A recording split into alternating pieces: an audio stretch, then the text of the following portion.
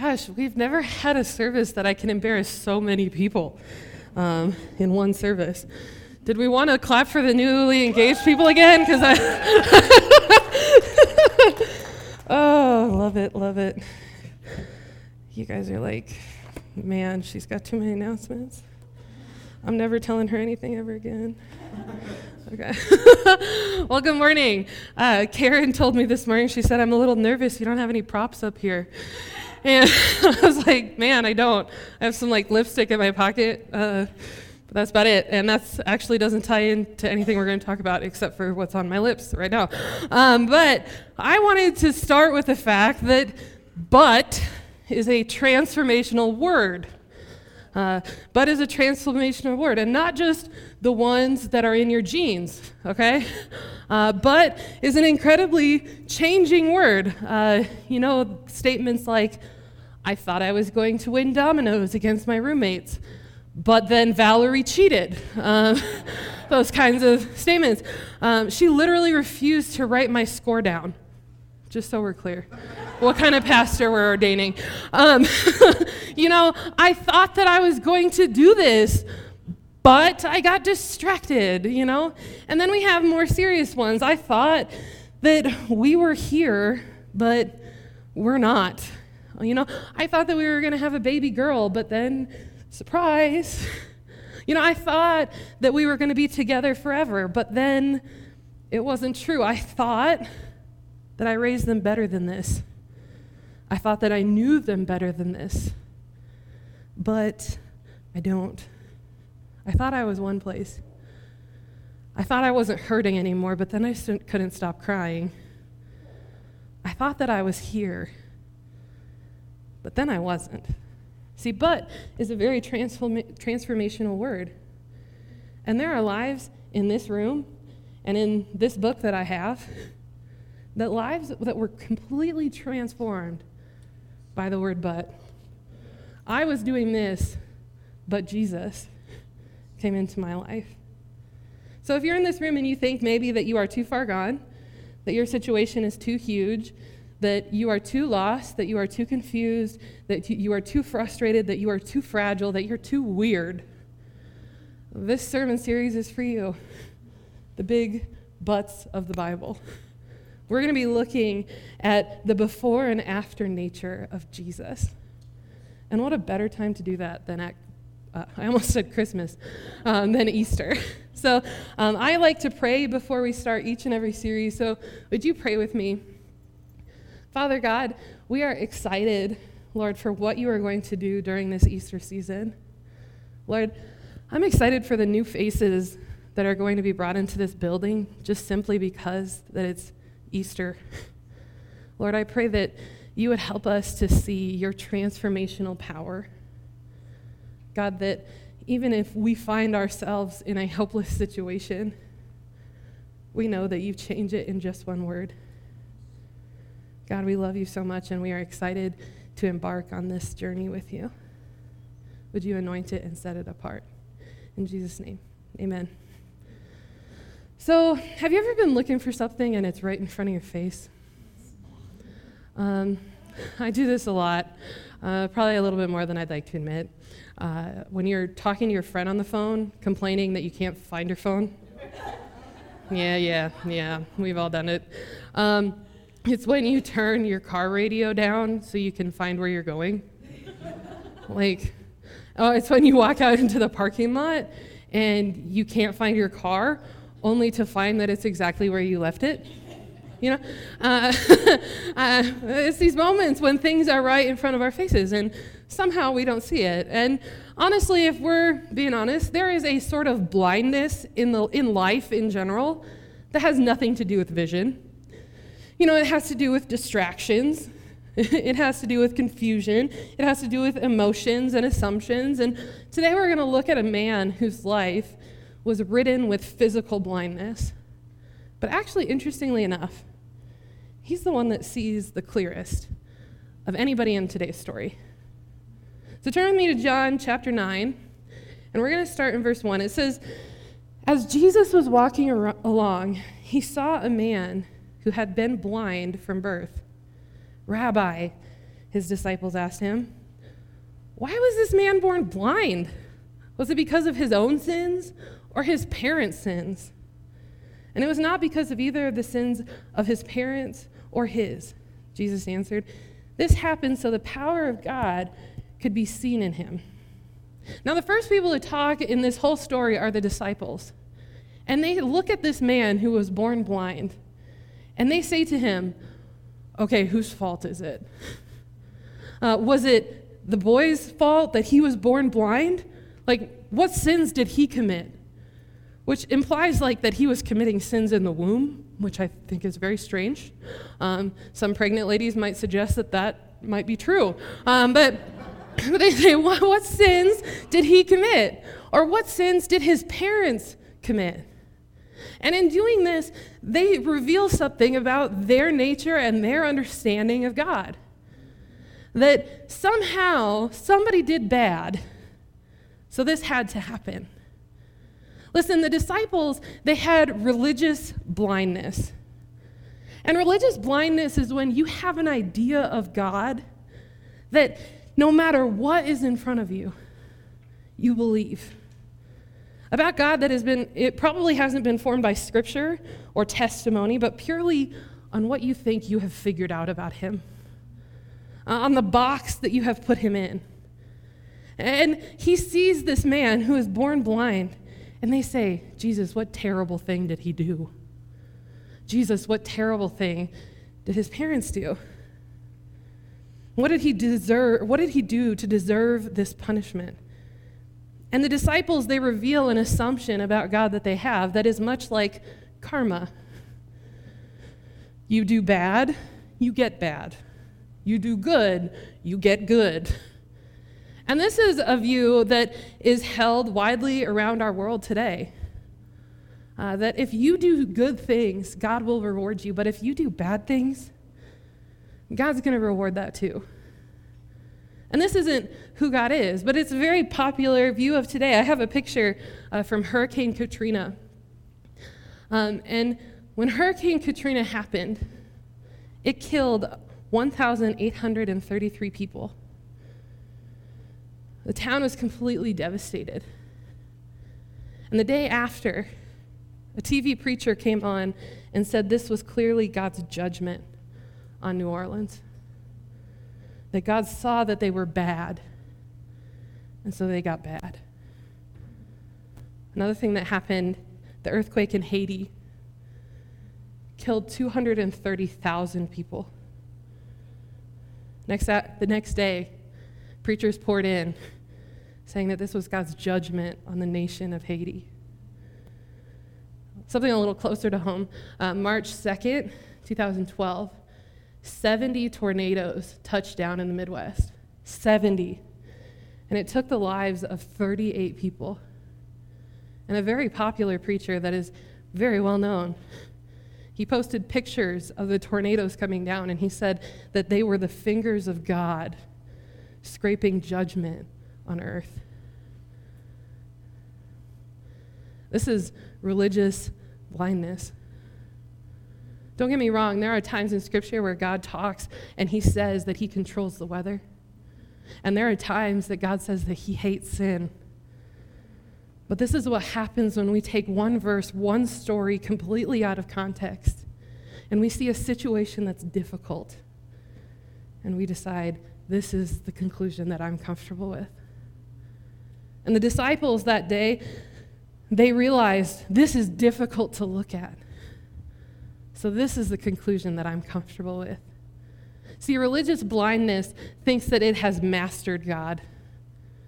It thinks that he has him all figured out, and that God will play according to his rules and according to his understandings.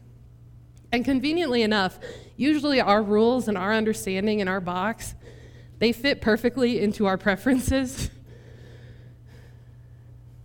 And it says that God is going to work this way. And back to the story, the disciples ask, who sinned? Assuming that God was punishing this child or his parents. And Jesus goes and he completely dismantles this thought about Jesus, this thought about God. Verse 6, then he spit on the ground and made mud with the saliva and spread the mud over the man's eyes. It's like, that's kind of gross, but like, imagine that.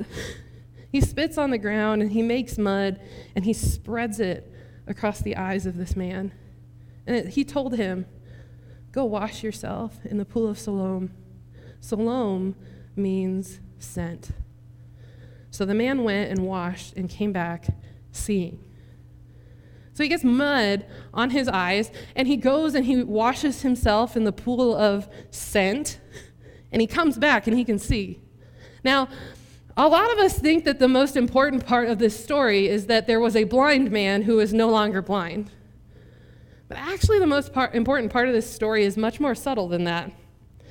It happens right after God puts the mud on his eyes. It says, wash yourself in the pool of Siloam. And then our translations put in parentheses, Siloam means what? Sent. And sent is all over in John. He always is sending people somewhere. Like, sent this, sent that, God sends you, God, he sends us, he sent me, all those things. But one of the most well-known verses is in John 17, verse 16. It says, they are not of the world, even as I am of it. Sanctify them by the truth. Your word is truth. As you sent me into this world, I have sent them into the world. Notice, he is sending disciples out into the world. And then there's this weird word that he uses, sanctify.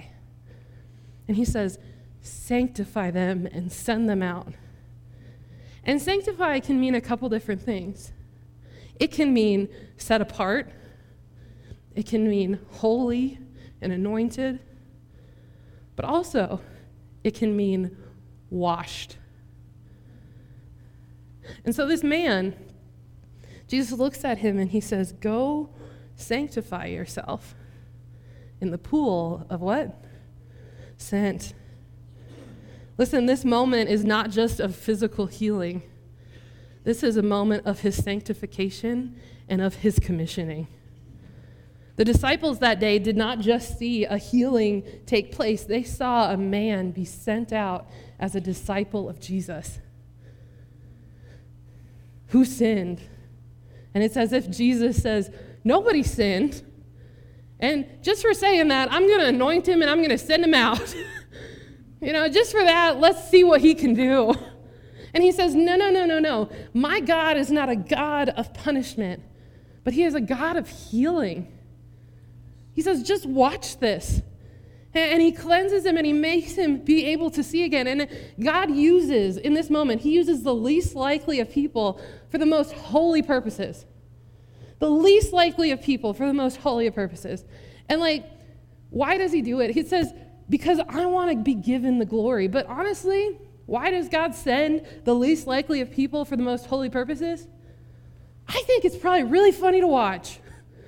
Honestly, I was called into ministry when I had scars up my arms and eyeliner down to my cheekbones, And he looked at me and he was like, this is going to be good. You know what I mean? Let's do this. And this is what God does. He sends very unlikely people to do the most holy things that you've ever seen. Which is amazing because he says, when I send people that are unlikely to be sent, all the glory is put on me. Nobody's thinking when Lindsay's 17 years old and going through a lot of things, nobody thought she's doing it in her own power. They knew that the power of God was resting on my shoulders, which is really inspiring because that means that the less equipped that you believe that you are, God thinks that actually that makes you more equipped. That he sends the most unlikely people. And so for this man, who they assumed had sinned, God says, no, I have a plan. Watch this. But the disciples were not the only ones that were experiencing blindness that day. Of course, the Pharisees were around. And he healed this man on the Sabbath. And so the Pharisees, they come in, and they're doing some fact checking. They're making sure that this actually happened, and they want to prove that this was all a hoax, that this actually didn't happen. And so they pull the man's parents in, and the parents are incredibly intimidated by the Pharisees, and they say, was he actually born blind? Like, let's be real. And the parents kind of throw him under the bus. They say, well, yeah, but I don't know. You ask him. And so they pull the man who was once blind into the ring again. And at this point, let me just tell you this. I love this part of the story because I would respond the same way that the blind man did. And he gets incredibly sarcastic and incredibly smart with them. Let's read this. Verse 24. The second time they summoned the man who had been blind.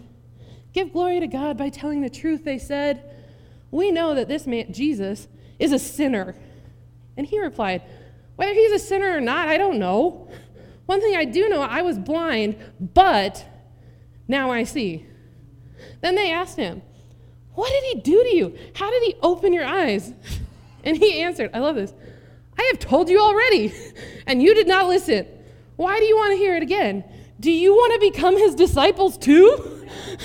Like, he's already sent, okay? He's making disciples already. And then they hurled insults at him and said, you are this fellow's disciple? We are disciples of Moses. We know that God spoke to Moses, but as for this fellow, we don't even know where he comes from. And the man answered, now that's remarkable. You don't know where he comes from, yet he opened my eyes. Like, how do you like them apples? You know what I mean? Like, that's remarkable. You don't even know where he comes from, and yet I can see. And this is the kind of blindness that is worse than religious blindness. Because while the disciples were religiously blind, the Pharisees had willful blindness. Willful blindness. Willful blindness is actually a legal term that if there is something that you could know, that you should know, but you choose not to know, the courts decide that you are willfully blind, that you have closed yourself off to the information that you need. Willful blindness is when you see the truth, when you know how to access the truth, but you decide that you won't. And even though the Pharisees can see the before and after difference that Jesus made, they choose to not accept it. Even though they could see it, they should see it, they don't see it. There was a TED Talk that I watched the other day by a woman named Margaret Heffernan, and the TED Talk is called Willful Blindness, Why We Ignore the Obvious at Our Peril. And in that TED Talk, I would encourage you to go find it, it's wonderful, but she talks about how she researched a woman named Gayla Benefield. And Gayla Benefield lived in Libby, Montana. Now, you may think, like, why would you research some random lady in Libby, Montana? And the reason she researched her is because Gayla grew up in Libby, Montana, and when she grew up, she decided that she was going to read meters for the local utility companies. So she went every single day out to different houses, and she would read the meters. And one thing that she noticed that was very shocking to her is that every day when she went out, almost every house that she went to had a middle-aged man home alone on an oxygen tank in the middle of the day. And Gayla said, that's a little weird. A few years later, her dad dies at a very early age, 3 days before he's supposed to collect his pension. And she says, this is very odd. And so Gayla starts to do some research. And what she finds is that Libby, Montana sits on a huge vermiculite mine.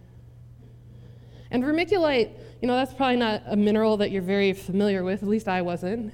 And vermiculite is something that is actually put into soils so that it would grow plants quicker and bigger. Vermiculite is something that's put in insulation in houses, especially in cold temperature places like Libby, Montana. They would fill the entire roof and the walls with vermiculite. Vermiculite was put in the playground, in the soil. It was put in the football field. It was what insulated the skating rink. But what they didn't realize about vermiculite is that it's also a very dangerous form of asbestos. And they found this out in Libby, Montana, and Gayla says, I got to tell everybody, I got to tell them, and they'll do something. And so she goes to the town, and she explains that this is why we're getting sick. This is why everybody's dying. This is what is happening. And the whole town of Libby, Montana says, yeah, right. And they close her out. They actually get so sick of her talking about it that a group of them got together and they made bumper stickers that said, yes, I'm from Libby, Montana. No, I do not have asbestosis. They got so upset with her. And she was the town freak. Oh, here she comes again. And then one day, a man came down from Seattle and he was studying mines in the area. And she got his ear. And she said, vermiculite's everywhere and it's killing my city. And he, much like everybody else, said, yeah, right, and goes home. Later on that week, she gets a phone call from him, and he says, actually, you're right. You're right, Gayla. You need to call the authorities. And she gets a federal agency to come in and screen the entire city. And what they find is that the mortality rate in Libby, Montana is 80 times higher than anywhere else in the United States. 80 times higher. And no one believed her. They all shut her out. They mocked her. And Margaret Heffernan, in her talk, she goes on to name the 2 reasons that we choose to be willfully blind. And I think that these 2 reasons are the same reasons that we choose to be willfully blind to God. Willfully blind to what he's doing in our lives. And the first one is, we choose blindness because we fear. Reality is that the Pharisees, their whole lives depended on the Messiah never actually returning. You know, their salaries, their finances, their stature, their careers, they depended on this guy never actually showing up. And when he shows up face to face and heals a man right in front of him, they think, oh, crud. And they get scared. What will this mean for my life? And I think that we choose to be blind of these possibilities because they scare the junk out of us. They scare us. If God is calling me to do something, what does that mean? You know, if I really believe that God's calling me to serve, I'm scared that I'm gonna lose my routine in this. You know, if God really has a plan for my life, I'm scared I won't enjoy it. You know, if I really think God empowers somebody that doesn't have a perfect background or a perfect story, I'm scared of what that means about me. You know, if God really has a plan when I don't see it, I'm scared that maybe he doesn't. And we choose to be willfully blind of a healing and miraculous works right in front of us. But in the only reason and the only way that we will conquer this fear is through accepting love, actually perfect love from God. 1 John 4, verse 18. There is no fear in love, but perfect love drives out fear. Perfect love comes into your life and it says, get out, get out, get out. All of this fear, I have no room for you. And it says, because fear has to do with punishment. The one who fears is not made perfect in love. In order for us to not fear and to not succumb to willful blindness, we have to trust in a God that loves us perfectly. A God that isn't looking for the next natural disaster to cause. A God that is not haunting us by all of our failures and our faults. A God that sees us at our worst moments and still sees potential. Now, the second reason she gives is that we choose blindness because we doubt. We doubt that anything will actually change. Yeah, we've talked about this again and again and again, but this is nothing's going to actually change in my life. That this book is just kind of like a lucky charm that we have. That is something that is nice, but it doesn't affect my life.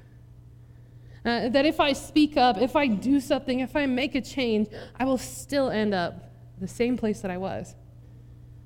But the beautiful thing about this is that God honors your obedience. He honors the fact that you choose to follow him. Margaret, she goes on in her TED Talk, and she says that she visits Libby, Montana. And she goes and she sat in a clinic for asbestosis and watched as people used the back door because they didn't want to be seen by their neighbors and admit that they were wrong.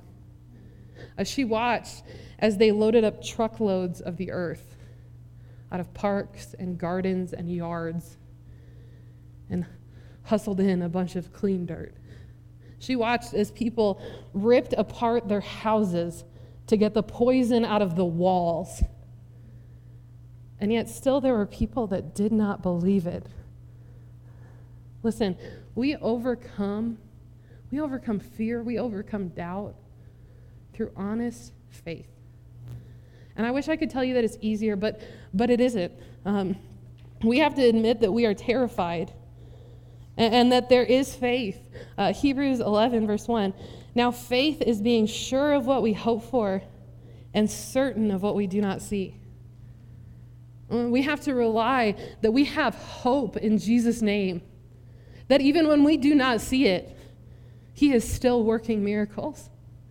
That even when everybody calls us crazy, he is still faithful. And so I want to close this time and invite the worship team up, but I want to ask you, where are you choosing doubt or fear? Where are you choosing to, instead of having the peace that transcends all understanding, where are you choosing to be fearful? Maybe this is within your relationships. Maybe this is within your finances. Maybe this is within your family. Maybe this is within your future. Where are you choosing fear? Or where are you choosing doubt? Where are you choosing that nothing will ever change, no matter how much I do? I'd like for you to bow your heads and close your eyes with me. And I just want you to imagine your life. Imagine your life free from doubt, free from fear.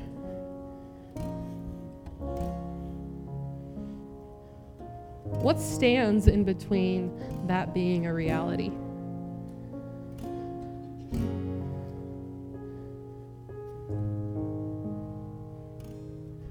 What are you doing? How are you living without fear? What would it take for you to raise your arms in praise no matter what the storm looks like? What would it take to trust that God has a plan and purpose for your life? Because anything that keeps us between that keeps us between living in that reality, it needs to be surrendered. We're going to end on a song called Be Thou My Vision. And I picked this song out because no matter what we see in front of us, we have to ask the Lord to give us eyes to see it. The irony of this story is that the disciples were witnessing a miracle in their midst. They were witnessing a movement of God, but they didn't have eyes to see it. Maybe God is moving in your life right now. I'd ask that during this time that you would use this space at your discretion. If you want to come to the altar, if you want to stand, if you want to sit and pray, that you do whatever is needed. And that this time would be a time where you commit to the Lord that you alone would be my vision. Father God, we face unimaginable circumstances. Jesus, in our families, God, in our friendships, Lord, in our futures. God, and we admit that we are scared. God, we also admit that at times we doubt. But Lord, we ask for forgiveness for those things. We are sorry that we have doubted. We're sorry that we have not trusted you. But Lord, during this time, we want to have a face-to-face conversation. God, where we say that we trust you, no matter what we see right in front of us. Jesus, would you give us eyes to see? That just like Paul, that the scales would fall out of our eyes and we would see clearly what you are about to do.